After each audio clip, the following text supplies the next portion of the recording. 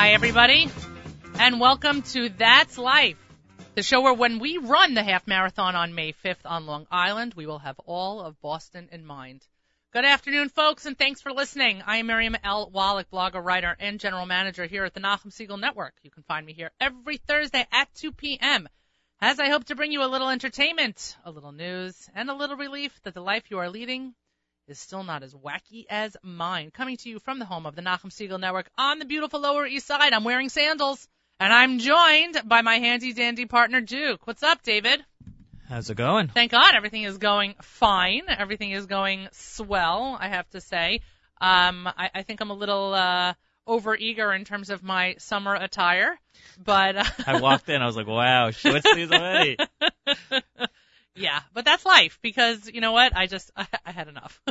I had enough. It's been a long winter. Right, you know what? And it hasn't even been like a heavy snow winter. I know you're an LA boy, so everything just makes you annoyed when it comes to like the cold. I like the cold. I like snow, but there hasn't been enough snow to be justified by the cold. You know what I'm saying? That's true. Yeah, my kids are wearing their boots. Like it did snow, it just never stuck. We didn't really have like a deep sticking winter. Right, we didn't have some serious snow where I like really had to shovel and you know, break a sweat. It was nothing like that. It was not a good New York winter, and I like that. Where the whole city's paralyzed, I like that. Not the paralyzed part, but you know what I mean. Anyway, if you are a new listener to the show, thank you for taking a break from your day to tune in. And if you are a returning listener, thanks as always for making us part of your day. If Miriam L. Wallach once a week is just not enough for you, do what Henry Stimler does. Friend me on Facebook or send me an invite on LinkedIn. You can also shoot me an email, miriam@nachumsegal.com. I will not respond to you during the show. I'm just being honest, but I will make sure to get back to you afterwards. You can also please follow us on Twitter, Nachum Segal Net, all one word. I do want to thank Henry. That was my shout out to Henry. I do want to thank Henry Stimler, who hosted us at the beautiful J Soho restaurant on West Broadway in Manhattan. If you are looking for a lovely night out, they are now under the OU. They were formerly known as the Jezebel restaurant. They have now reinvented themselves as J Soho. If you have not been there, I highly recommend it. And if you have been there, I highly recommend you go back. It was probably the best piece of fish I've had in a restaurant in years. It was fantastic. Henry hosted Nachum and David and I at the restaurant, or I should say, and me at the restaurant. It was a fantastic experience. I highly recommend it. Let's go to our favorite segment. What does the fortune cookie say? I could use some fortune. It's been a tough week, Duke. It's been a very tough week. It's been for all of us. For all of us. It's been a very, very tough week for so many reasons. You know, we had Yom HaZikaron and you had Yom HaAtzmaut, and for some reason, for many reasons, my Yom HaAtzmaut, as much as I wore blue and white and really, I said Hallel, felt the day, it was hard with everything going on in Boston. It was just really hard. Anyway, let's open the fortune cookie. You can hear it in my voice. It's still there. It's been a rough week. Anyway, okay, this is a problem. I have never seen this before. I may actually take a picture of this fortune cookie and send it out. It's a misprint. First of all, can you see it? It's the weirdest thing. Do you see it? The bottom of the sentence, the first half of the sentence is on the bottom of the piece of paper. It's like cut wrong. This did not go through quality control, because the first half of the sentence, of the fortune, I should say, is at the bottom of this little sheet of paper. The second half is at the top, and there is a good, 2 or 3 centimeters in between. It's been a very topsy-turvy week. Yeah, you know what? Even the fortune cookies are affected. Oh, that's bad karma. So this one says you will lead a rich and that is your form of wealth. Yeah. See, this doesn't even make sense. This one is null and void. I got to get another one from the box. When you have a fortune cookie that makes no sense and oh my gosh, it doesn't even have numbers on the back. Shoot. That's unfortunate. Oh, sorry. Hold on. We should get another fortune cookie. We should write the company. I know. By the way, yeah, Golden Bowl. You should just know. Quality control. Nicht get. All right, I'm pulling another one. Oh no, you know what this means though? It means that the Wallachs have to order more Chinese food because we're low on fortune cookies. I swiped somebody for Shalach Manos gave out like Chinese food, and by that I mean like a ton of fortune cookies and like a bottle of something. Maybe it was sake. I don't know. Anyway, I basically gave the sake away and took every fortune cookie I could get my hands on. All right, we're doing this again. Round 2. I know, by the way. Second time's a charm, or is it the third time? Let's hope it's a second. I was about to say, I don't know how many I can go through. Okay. Dessert can make you happy. Now that's nice. And by the way, the can is in bold. It's all in caps. Dessert can make you happy. You know what? That's true. I found happiness in a muffin top before. The lucky numbers are 56, 20, 41, 9, 29, and 37. We may just have to play these. We've done well before on scratch-off games and other things. So who knows? We may just play these numbers. Anyway, let's take care of some business. Here are today's national holidays. Duke, you're not going to believe this one. First of all, today, the 18th, it is Adult Autism Day. It is Get to Know Your Customers Day, which also falls out on January 17th, July 18th, and October 17th. So if you don't get to know them today, you have 3 other days to figure it out. It's National Columnists Day. I guess I could have celebrated that before the South Shore Standard went under. It's National Golf Day. Shout out to my brother-in-law. It's Pet Owners Independence Day. Does that mean you get get freedom from your pet? I don't understand what that means. It's High Five Day. It is National High Five Day. It is something that you can. I dare people to go down the block and start high-fiving people. You know what? I'm going to do that on the way to the subway today. How much fun would that be if I just go over and start high-fiving people? You'll get a lot of weird looks, but maybe you'll get some good high fives. Can I just tell you, I've done stranger things on Grand Street, like when Coach Jazz before the Yachad marathon in Miami watched me run up and down Grand Street to assess my running and then videoed me. That was a hoot. But I think National High Five Day is pretty good. It's also International Amateur Radio Day, so a shout out to my friends at WYUR. It's Poem in Your Pocket Day. If you don't have a poem in your pocket, there's still time. Duke, do you have a poem in your pocket? Yeah, I know the answer to that question. And it's also Support Teen Literature Day, which is always the Thursday of Library Week, and it seems to be Library Week. So if you have a teen, go buy them a new book. Take a new book for them out of the library. My kids are just reading. What were they just reading? Something by, I think his name is John Green. But for those of you who are looking for a fantastic book, something incredibly, incredibly interesting, I just finished the autobiography of Sonia Sotomayor. It was really quite incredible. Also, by the way, Duke, you'll like this. For a guy who just looked at the microwave here in the studio and felt a need to clean it like you're the one who's nesting, it's Cleaning for a Reason Week. It's the 18th through the 24th is Cleaning for a Reason Week. It's also Consumer Awareness Week. And it is, here's the best part. You ready, Duke? It's International Whistlers Week. Now, I kid you not. Now, why is that so exciting? Ellie Hagler, I'm do you know sure. Oh my gosh, we got to get Hagler on the air. I am sure that Hagler is already attending the International Whistlers Convention. Where is that? It's in Louisburg. It's at the Louisburg College in Louisburg, North Carolina, from April 17th to the 21st. Here, you ready for this? It's the 40th anniversary. That's what I'm saying. It's the 40th anniversary of the International Whistlers Convention. It's been going on for.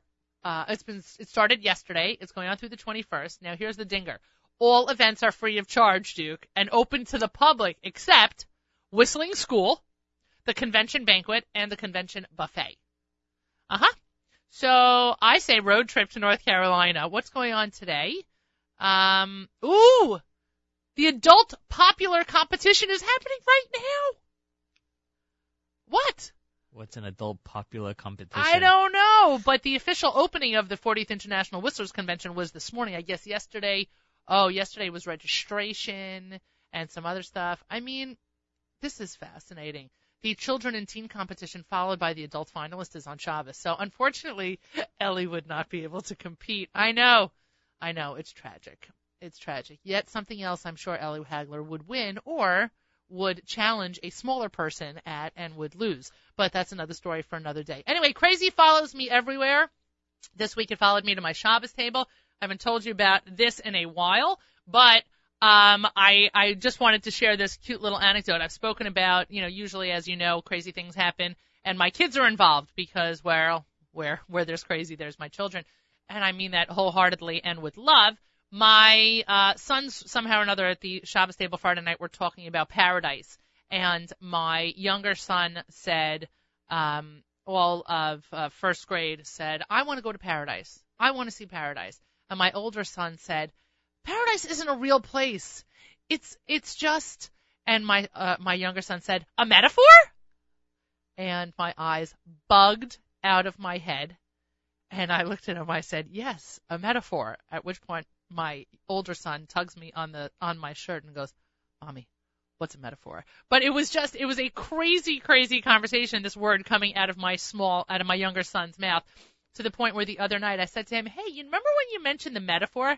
He said, yeah. I'm like, what's a metaphor? So he said to me, he says to me, he goes, it's when you take two things that aren't really the same and then you make a point with them. I'm like, all right, that works. I'm like, and then I said, he goes, like the time you gave me the example when you said, like, when you're pregnant, you're as big as a house. I'm like, there we go. Okay.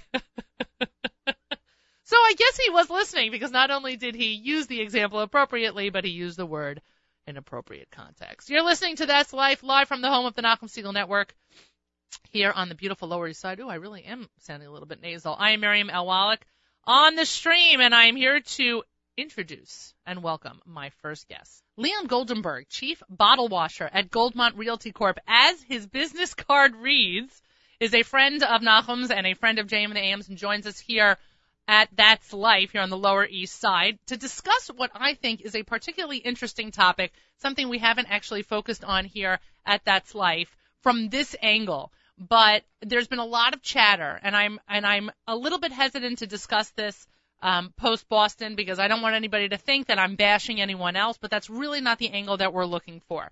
Over the weekend, there was a lot of chatter, a number of articles that came out about Vice President Biden's charitable donations that has recently been brought to light. Dr. Biden and Vice President Biden filed two separate returns.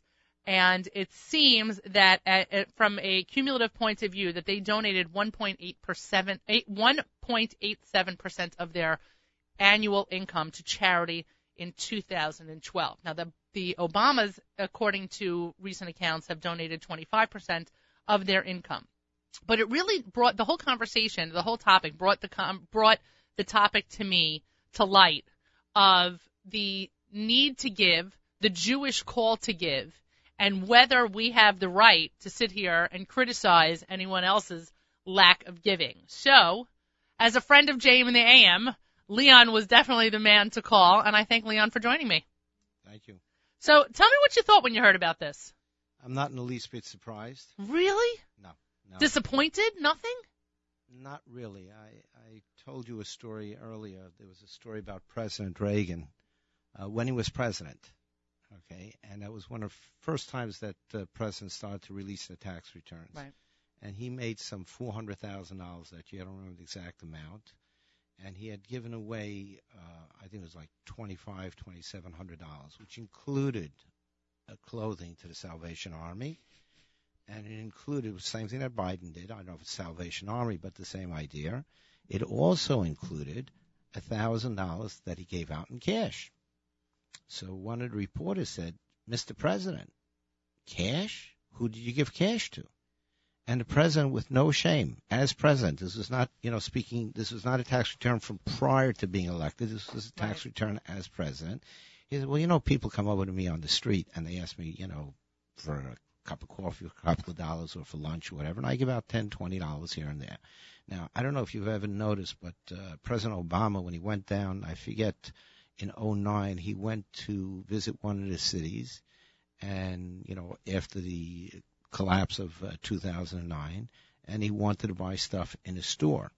And he had no cash on him. He had no cash, no credit cards, and he had to turn to somebody and say, give me a credit card. Right. Can I bum something off of you? Right. So basically there's no legitimacy, or there are real holes in President Reagan's story. Right. And if you take a look, there's a lot of stuff that's been written comparing liberals with conservatives, and conservatives generally do give more. They're generally more religious, and it's religious people that give more, whether they're giving heavily to their churches or synagogues, but that's reality. But from a Jewish perspective, a few interesting stories. Number one, there was a survey done 5 to 7 years ago of all mega gifts in America, which I don't remember if it was $10 million or $25 million. Okay. Jews gave 25% of all mega gifts in the United States. Wow. But the sad part is that from those mega gifts and from those Jewish foundations, only 6% of Jewish foundations give to Jewish causes. Jewish causes includes the Jewish Museum. It includes Mount Sinai Hospital, which was once known as Jews Hospital, and was endowed by a Jew named Turo. And that's where they're giving their money. So Jews, by and large, outside of the Orthodox world, are not giving to Jewish causes. They're still giving tzedakah. They still have the concept of tzedakah. While most other things have fallen away, tzedakah still remains a major issue, but even that's falling away. And that's how it is. Where are they giving? They're giving the secular Jews, so to speak. Secular Jews, you just saw now. One gives $1 billion to the museum. Louder. Right. Okay, it's $1 billion, that's a B. I was about to say that's a B, not an M. Right. He just gave $1 billion in paintings to the museum.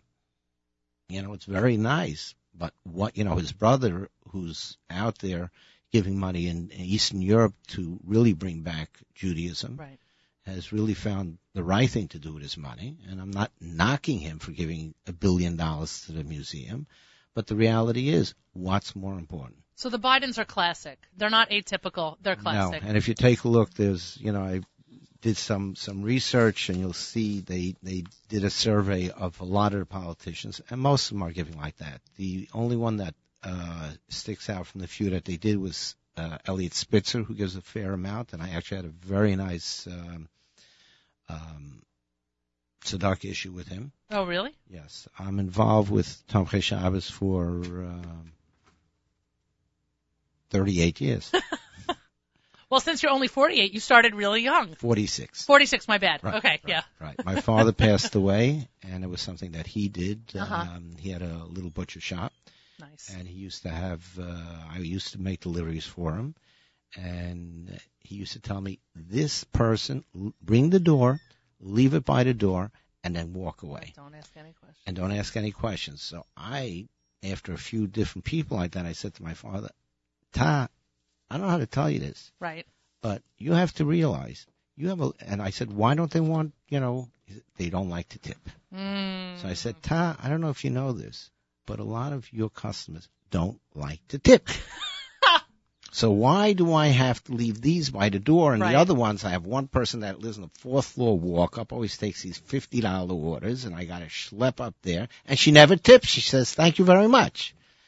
So it took me a while to realize. That's great. Right. So right after that, after he passed away, I got involved with Tomchei Shabbos. And when Elliot Spitzer was elected as the Attorney General, he was working with Avi Schick, or Avi Schick was working for him. I was about to say, yeah.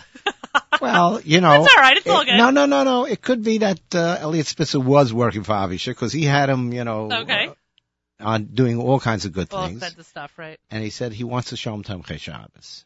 And we brought him down there, and after seeing it, he took out a checkbook. No way. And he wrote out a check, which I've taken dozens of politicians down there. He was the only one to actually take out a checkbook and write a check to the organization. See? Wasn't a massive check, but it was the idea that he saw a good cause and on the spot took out a check and wrote it. See, this is the thing. The putting your money where your mouth is. And I can say this as a person who has many liberal politics. But at the end of the day, there are a number of there are phenomenal causes out there. There are phenomenal tzedakot that are all worthy of being supported. But there's this commonality of talking about how all these programs should be supported, all these, state or federal programs should be supported, and that it should come from taxes, and it should come from the government, it should come from your pocket, my pocket. And then we have the Bidens, who are giving less than 2%, and included in that are more goods than anything else. I mean, the readout of furniture and dishware and old toys and clothing and whatever, I'm like, seriously? That's spring cleaning. I did that last week. I didn't itemize anything. I gave it away and called it a day. Because in a million years, that wouldn't be part of my mental cheshbon. That's not part of my meister. Not in a million years. Right. And to me, it was just a total chutzpah. And I posted this article on Facebook, and you should have seen the comments I got, that I had chutzpah for calling them out on it. I'm like, you kidding me? You got to be kidding me. But if you take a look at the difference between the conservatives and the liberals, Okay, but he's also a religious man. he's a religious man, but the difference between the liberals and the conservatives are the conservatives believe that we have to help people. Okay, while the liberals Are believe all talk. no, that the government has to do it. So that's where a little bit, I'm not saying that's the reason, but if you take a look at all the studies that were done, and there's two studies what were done. One was in 2008, who voted for McCain, who voted for Obama, Right. and then they did the giving on that. And the states that voted for McCain, which were the more conservative states, gave much higher percentages. Interesting. And if you take a look, here's one that shows the philanthropy of the Southeast, which gave 5.2%, to the Northeast, which gave 4%. Southeast is very conservative. Right. Northeast, Bible Belt. right, Bible Belt, and this is where we live. But let me tell you some Jewish things that I think that are important. One thing, Rabbi Yisri Zatzal, who was the Rav Ner Good on Avenue L, said that if all Jews gave Meiser, all the yeshivas would have plenty of money. All the tzedakahs would have plenty of money. So even in our own community, Right. there are plenty of people that make, all kinds of cheshbons, and I see it on a regular basis because I'm fundraising on a regular basis, and they make a cheshbon. What is Meiser? Do I have to get a nurse? It's not really it's not like keeping Shabbos, even though it should be, but It's not black and white. And the other thing that I think is very critical is Meiser of what? Cash? What about, I don't mean cash versus check. Yeah, I got that. What about your time? Right. What Sweat about your equity. time? Sweat equity versus equity. Right. And that's critical, and that's brought down that you have to give up your time also. Right. And by the way, and that's incredibly valuable. People's time, and whether it's in your yeshiva, whether it's in your shul, whatever it is. Right. If you can't give from your pocket, give from your time. No, even if you can give from your pocket. You should also give from your time. Give from. It shouldn't always but just be if absolutely. you can't give from your pocket, at least give Right. the time. And you'll Right. see a lot of people that can't afford to give, but they're not giving their time either. And the time could be used in many different ways. Right. Two very nice things that were said by Rav Pam Zatzal that I heard from Rabbi Reisman. Questions. You take a look at this from, I forgot to bring it down. There's a sefer. It's called Giving by Rabbi Goldberg in Staten Island. I forget the exact title. Very interesting book. What is the order of who you should give tzedakah to? So it's a Talmud Chacham that doesn't have money. There's an entire order. So Rabbi Reisman asked his Rebbe, should I follow that? Or what should I follow when I give my tzedakah? So he told him, don't follow that order. He says, follow your heart. Why? Good Musser. He says, because if you follow your heart, you'll give and give and give. If you're going to do it based on halacha, you're going to sit there with a pen. This month I made $5,000. I can deduct my daughter's tuition. That's $500. I can deduct this. Right. Oh, I'm left with $40 to give tzedakah. The other thing that I heard from him. So the passion. So just getting back to it, I don't want to leave that moment for a second. Right. So people should find a tzedakah that they're passionate about. Right. I mean, you as a person who fundraises for multiple tzedakot, it comes from somewhere. It's not just that you started young as a child because your father ingrained that in you. But you have to feel passionate about every one of those things. Right. Otherwise, you can't go. You can't ask. Right. That's critical. Right. Is to be passionate about whatever it is, and then you'll give more, and Right. you won't sit and calculate to the penny. And you'll feel good about it. Right. There's that generosity. Did you see the article in the New York Times? I don't mean to interrupt. There was an article in the New York Times Magazine a couple of weeks ago about a professor, Grant, who talks about how productivity at the workplace is increased multiple fold when people realize that the benefits that they're getting are that generosity of heart. And then they want to keep doing more for other people that they work for professionally or work with professionally because they feel good as a person.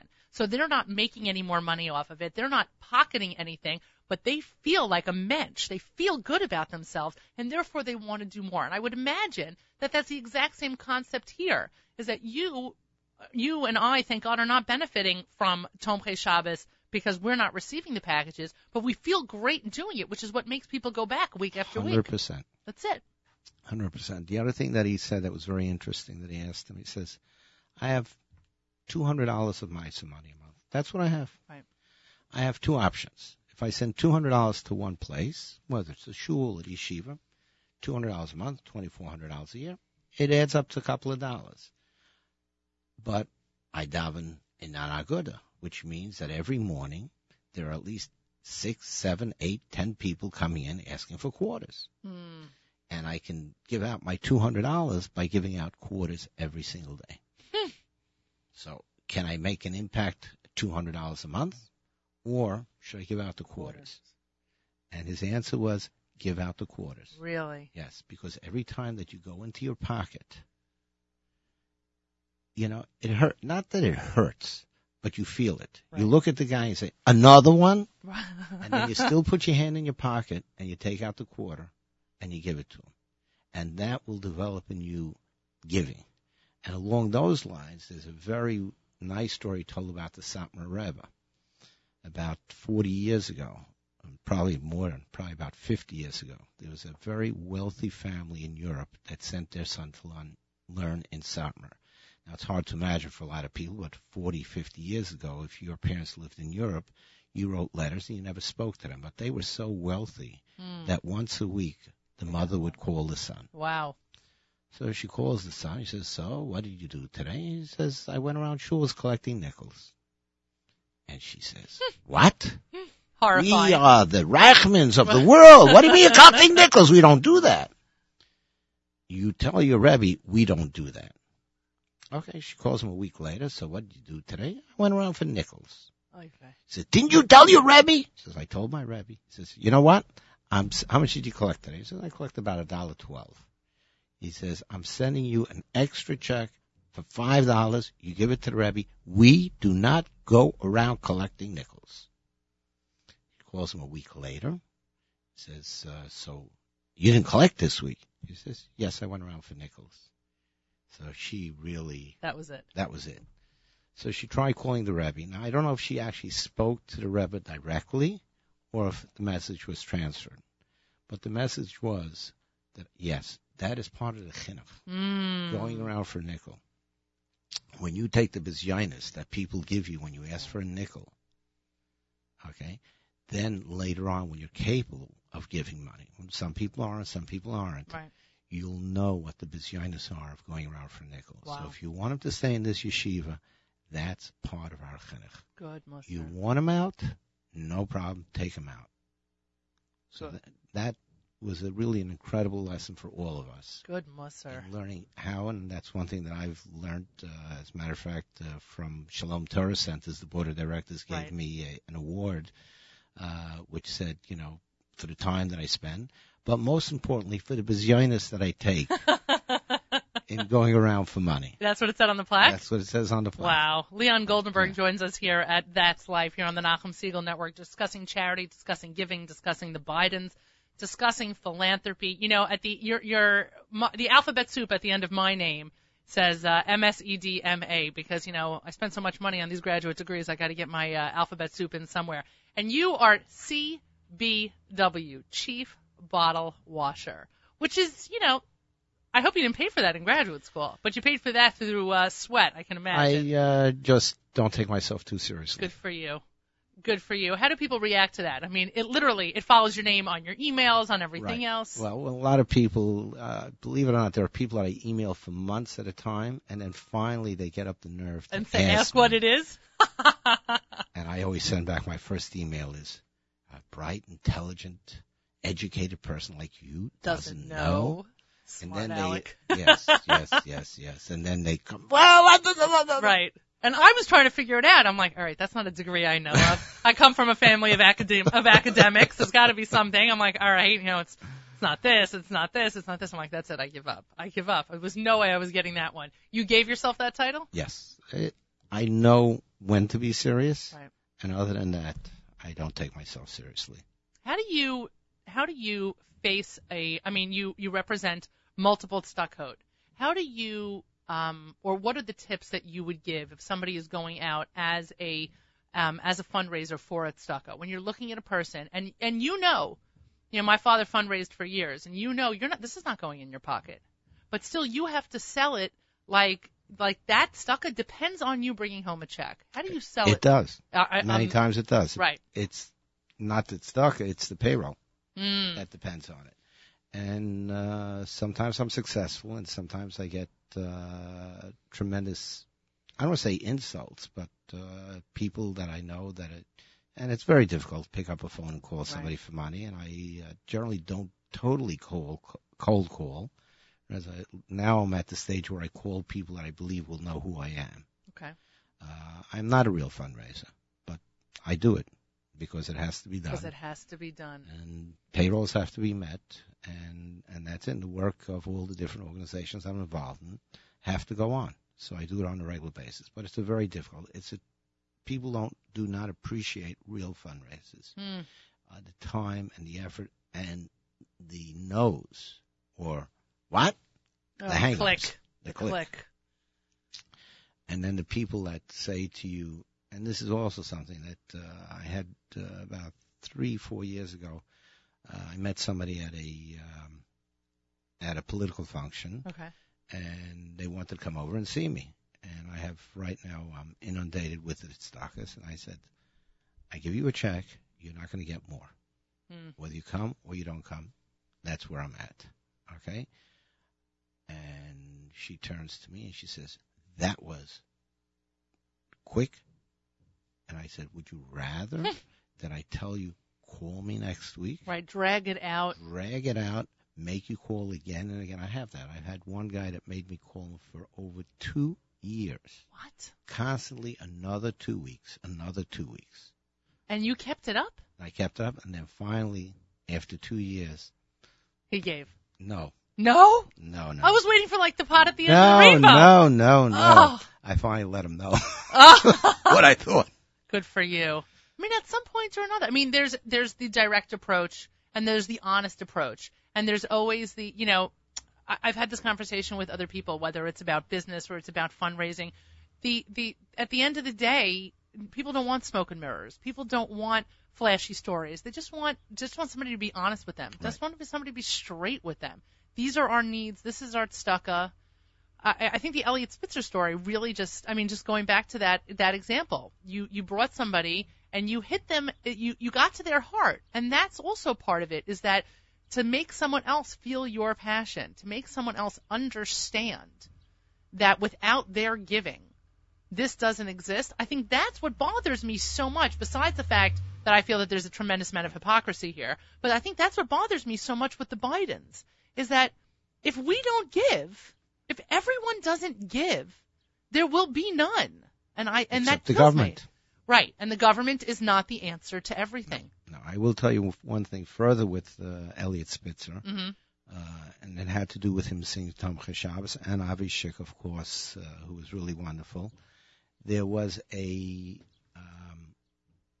settlement with a vitamin company Okay. that false advertising. I don't know exactly what it was. And the settlement was that they had to give out $5 million to food banks. Because of his trip to Tomchei Shabbos, 10% of the settlement went to Jewish, not just ours, but Tomchei Shabbos is all over. Although we are the first, but it went to Rockland County, went to, I think, to the 5th. I don't really know which Tomchei Shabbos they went to. But 10% of the settlement went to Tomchei Shabbos. Unbelievable. So you never know when you make, Right. sometimes you don't make that strike right away, but later on it'll come back. Generosity, there's no end to being generous. I think that people also need to understand that, is that those good feelings of when you give, and that quarter story is fantastic, because it's also about the art of giving. And there is an art of giving. You can be a person who gives, b'seir panim yafot, and that's how we should all give. Not begrudgingly, but with that open heart, even though it's hard.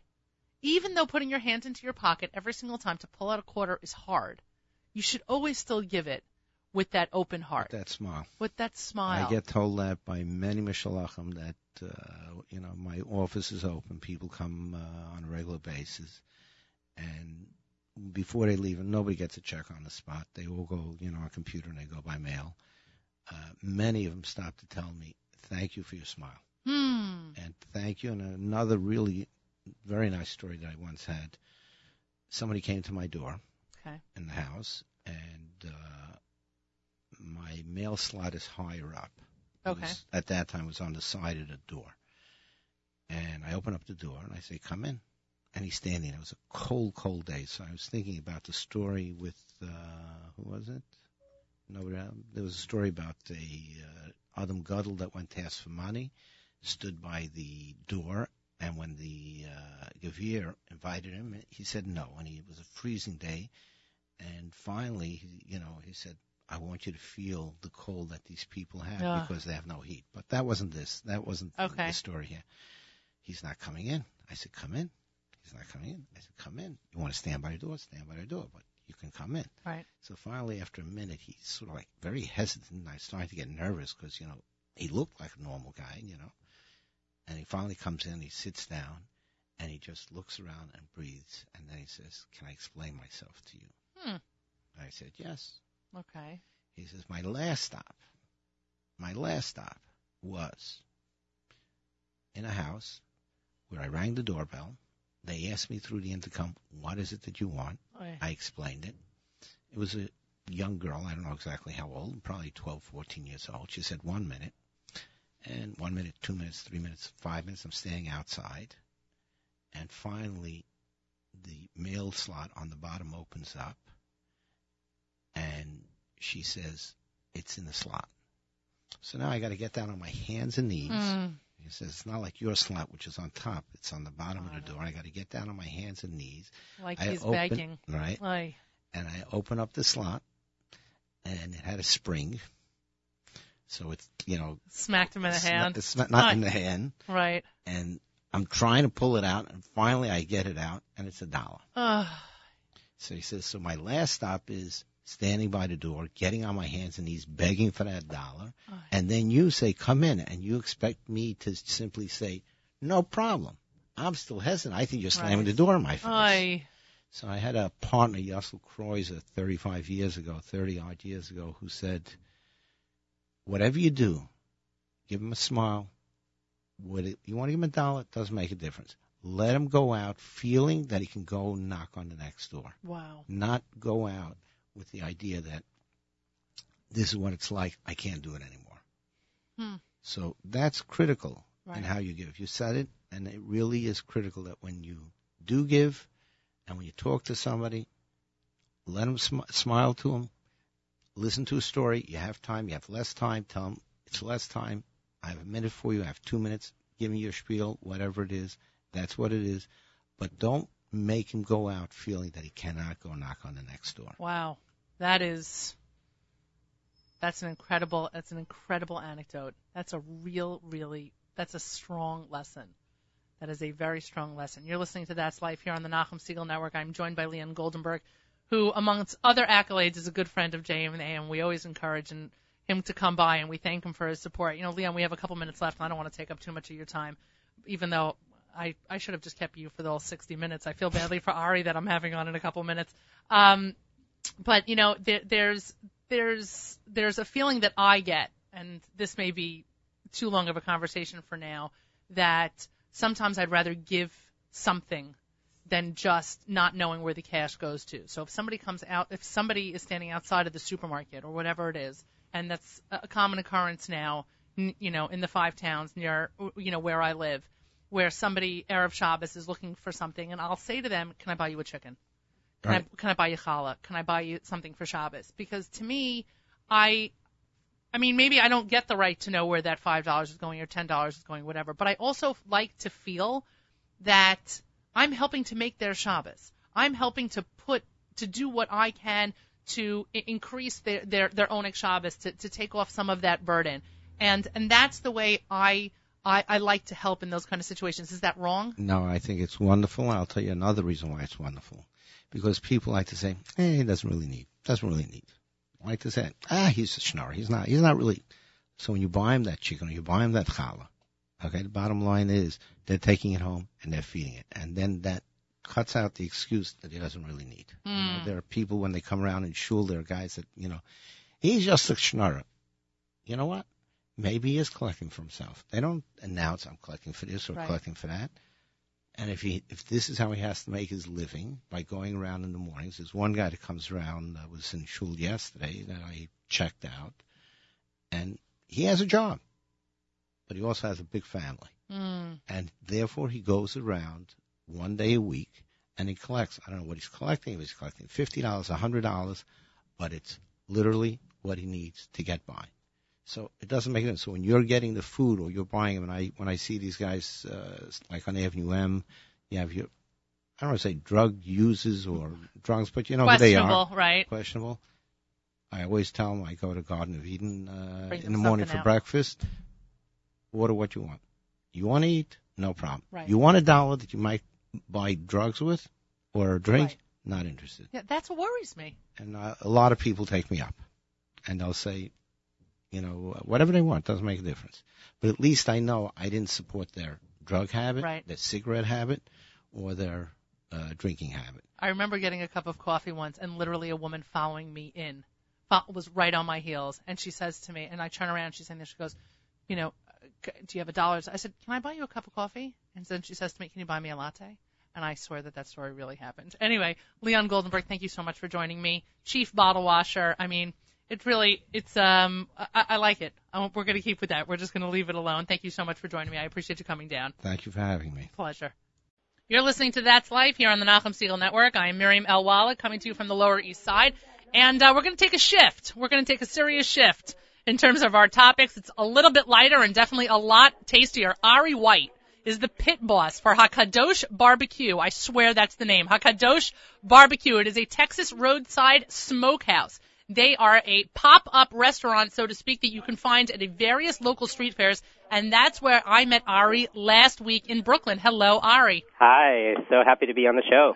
Listen, it was completely bashert that I met you last week. I saw the info on Facebook, and I had heard about it from Elon Kornblum that you do this, and this pop-up restaurant idea is a real trend in America.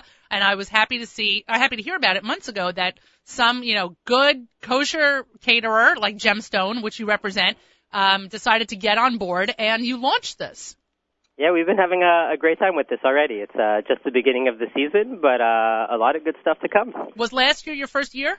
Last summer, we experimented with a handful of pop-ups, Okay. which were full-on restaurants, and were really blown away by the turnout. We served over 3,000 people in 4 days. Unbelievable. I guess officially we're the largest kosher restaurant for at least 2 of those on Earth. Right. And just knew that we were kind of onto something, so we're just kind of letting it grow and see where it takes us. It's really fantastic, and one of the things that I was so excited about was, anytime you go somewhere as a Jew who keeps kashrus and is shomer Torah mitzvos, you always just want to fit in, especially when it comes to food. So the fact that we showed up at this street fair last week in Brooklyn, in a part of Brooklyn where you don't expect to see Hakadosh Barbecue or any other Jews cooking food on the side of the road, all of a sudden we were like everyone else, and it's just nice to be able to partake in something from a complete experience point of view.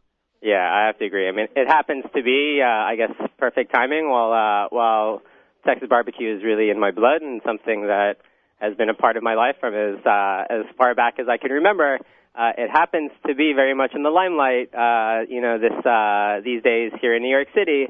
So I guess serendipitous timing, as it were. Absolutely. So let's talk about that for a second. You got into this how? Are you from Memphis? No, actually I'm a Texan, born and raised. I thought you were going to say something like you're from the Bronx, and I'd be like, dude, that doesn't work. But okay. No, I happen to live in the Bronx, if Riverdale can be called the Bronx. Right. But I still think of myself as a tourist here in New York. Okay. Just going, I guess, into my 17th year as a tourist. You still have a Texas license, don't you? I wish that Geico would let me get away with that, but it's somewhere. You framed it. Anyway, so you're from Texas. Right.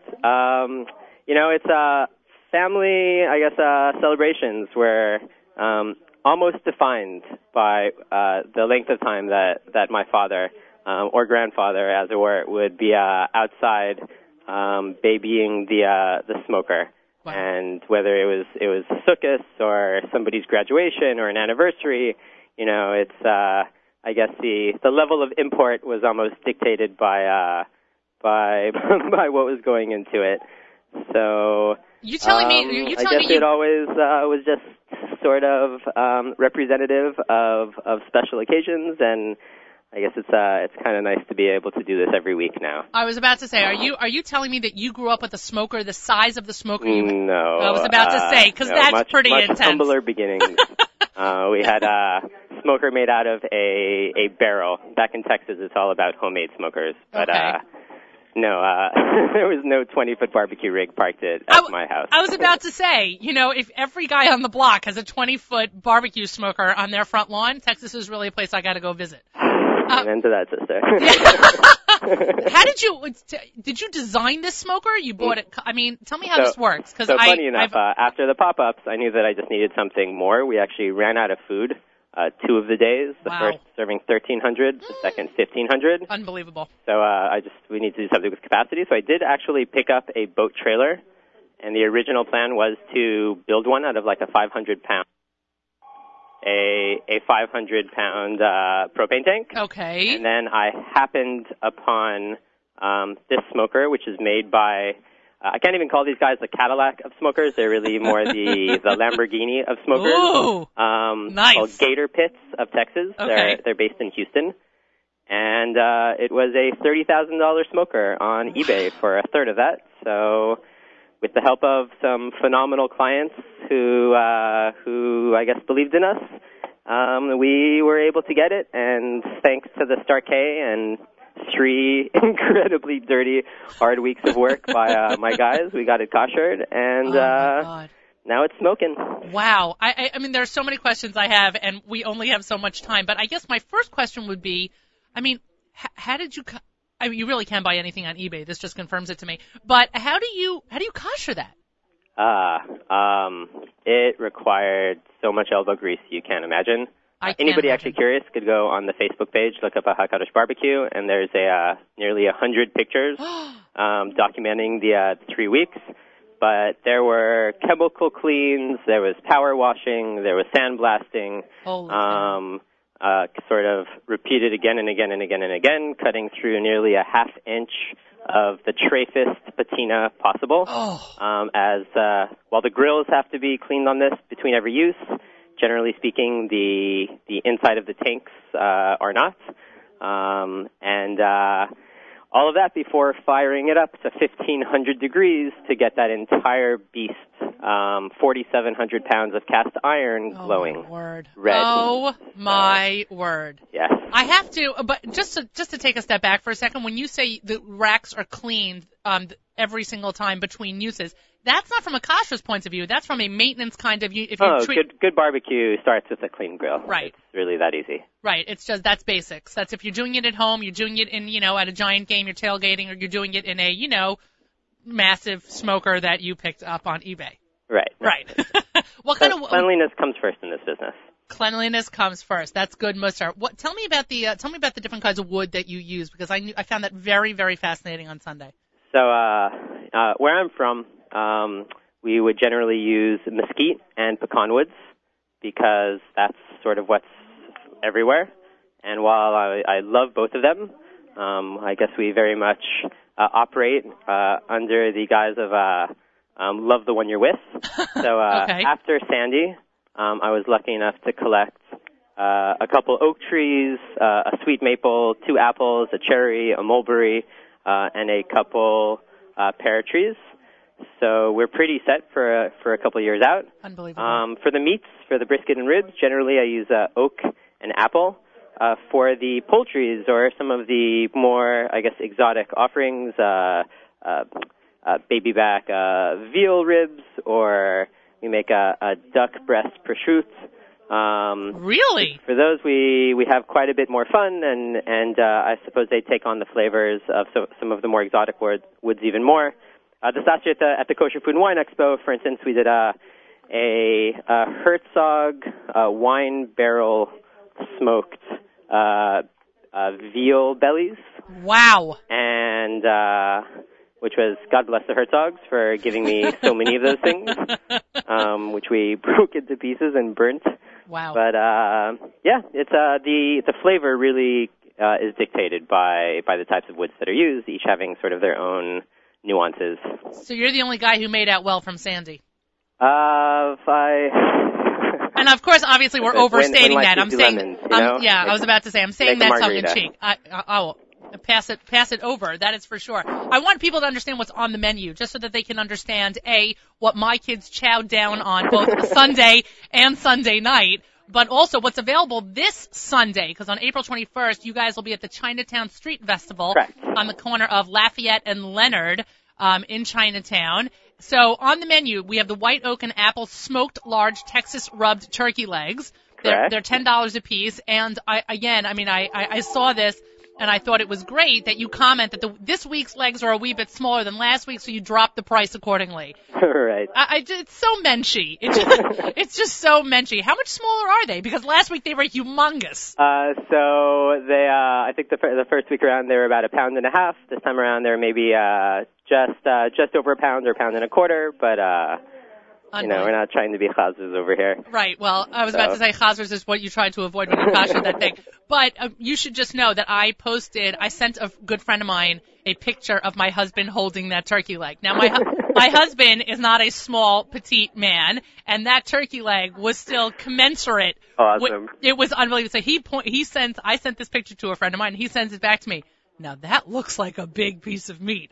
And I said, he was like Fred Flintstone walking around with that. Definitely very, it jives with the caveman diet, that's for sure. For sure. So Sure. Okay, so then you also have the Smokehouse pulled barbecue chicken sandwich, Mm-hmm. the 18-hour Smokehouse barbecue brisket pulled or sliced sandwich, the Right. sliced Texas rub brisket, and a good old-fashioned hot dog.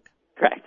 And for those of you who are wondering what I ate, since I don't eat meat, I had the slaw, which I thought was great and light, and also, the highlight of my day was the key limeade. That drink was just delicious. It was like the perfect top off to what everyone else was chowing down on. And you know what else I found interesting, Ari, is how many people were there who were not wearing yarmulkes, because it just attracted everyone.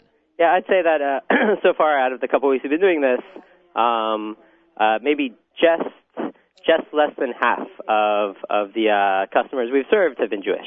Really? So, that's kind of the most exciting part. Like, I can tell you that the hands down best comment or compliment that we got this last week was actually from a New York City police officer who's, I guess, the end of his shift at the street fair, and came up to tell me that it was the best pulled pork he'd ever had. And, wow! That is the ultimate I don't know if compliment. I can put that on my website. I don't know if the Starkey would approve. I was about to say, you and I can appreciate that comment. But that, by the way, that is the sincerest, that is the most unbelievable form of flattery ever. Right? It's crazy. Yeah, that's a great line. It's like when somebody tells me my cookies taste chametz stick. It's like, really? That's so nice. Oh my gosh, that's hysterical. And where were you the other day? You had an interesting Yom HaAtzmaut. Yeah, we were in Riverdale. SAR was celebrating with Yom HaAtzmaut Chagiga. I think they had nearly 1,500 people. Oh my word! So the rain held out, which means our tefillah were answered, and thank God it was a very long, but definitely a fun one. Well, Ari White, I wish you continued Hatzlacha. People, you can go on gotcholent.com. That is the how shall we say the official company name? Gotcholent, yes. Gotcholent or Gemstone Catering. Right. Gotcholent.com or Gemstone Caterers. Ari is also the executive chef and owner of Gotcholent, so you can reach him there. And also find them on Facebook, so you can find them are you around every week of the summer? Just about. With the 1 or 2 weeks that we'll be out, we'll be doing a couple full-on pop-ups. The very first one, I believe, Memorial Day in West Hamptons. The rest will be hitting up Teaneck, the Five Towns, Riverdale, and most likely Queens. Well, I definitely want to hear when you're going to be in the Five Towns, and I also look forward to seeing you at the Long Island Kosher Barbecue Cook-Off, right? Yep, June 9th. Absolutely. Unbelievable. All right, Ari, continued Hatzlacha and continue making that great food. Thanks so much for joining me. Right on. Thank you so much. Pleasure. You've been listening to That's Life here on the Nachum Segal Network. I am Miriam L. Wallach and in desperate need of some pulled brisket. I've never had you too? You're into that also? I know. I'm saying I'm a bit having a craving, but if I say I'm having a craving, I think somebody's going to panic. I'm not expecting, but I am having a craving for a little pulled brisket. Anyway, let's go through today's lineup. You can know what not to miss, what to expect for the rest of our day. Randy follows me right after we are done here at That's Life with something to talk about. Randy has on Hindi Pupko and Jay Feinberg from the Gift of Life Foundation. If you do not know Hindi's story, you should definitely stay tuned to listen to that program. Randy always brings us some kind of interesting perspective, and Hindi has a phenomenal story. At 5 p.m., it's Ellie Hagler. OU presents the Jewish Reaction, followed by The Stunt Show, hosted this week by Gorf. Nachum hosts the Thursday Night Extravaganza, and we have an all-new presentation of course, Spin Class with Michael Fragan, and then Book of Life with Charlie Bernhout. The day closes with an hour of Jewish Soul with Charlie Bernhout. What? No. Okay, fine. I thought I just said something. Join Nachum tomorrow morning from 6 to 9 a.m. as he hosts JM in the AM from 6 to 9. You can reach him, as always, on NachumSiegel.com, jmintheam.org, 91.1, 90.9, and 91.9 FM. He'll be followed by Table for Two with Naomi Nachman. She has a very interesting lineup. I think that we're all going to be doing these smoothies. She started telling me about these weight loss shakes, these protein shakes. Let's see what happens. This show will be rebroadcast Sunday at 1 p.m. on NachumSiegel.com. Don't forget, 7 to 9 Sunday morning is JM Sunday and Saturday Night Siegel, hosted by Avrami, starting at 10 p.m. Motzei Shabbos. My thanks to Duke, both with this show and for engineering, and to Yael Lassin for her research, as always. What are we closing with? We are closing with A.K.A. Pella covering Yesh Tikva. That's Benny Friedman's Yesh Tikva, because we got the whole Hakadosh barbecue line in there. Somebody picked up on that, so we decided that was fun. Anyway, that's life, everybody. Bye, guys.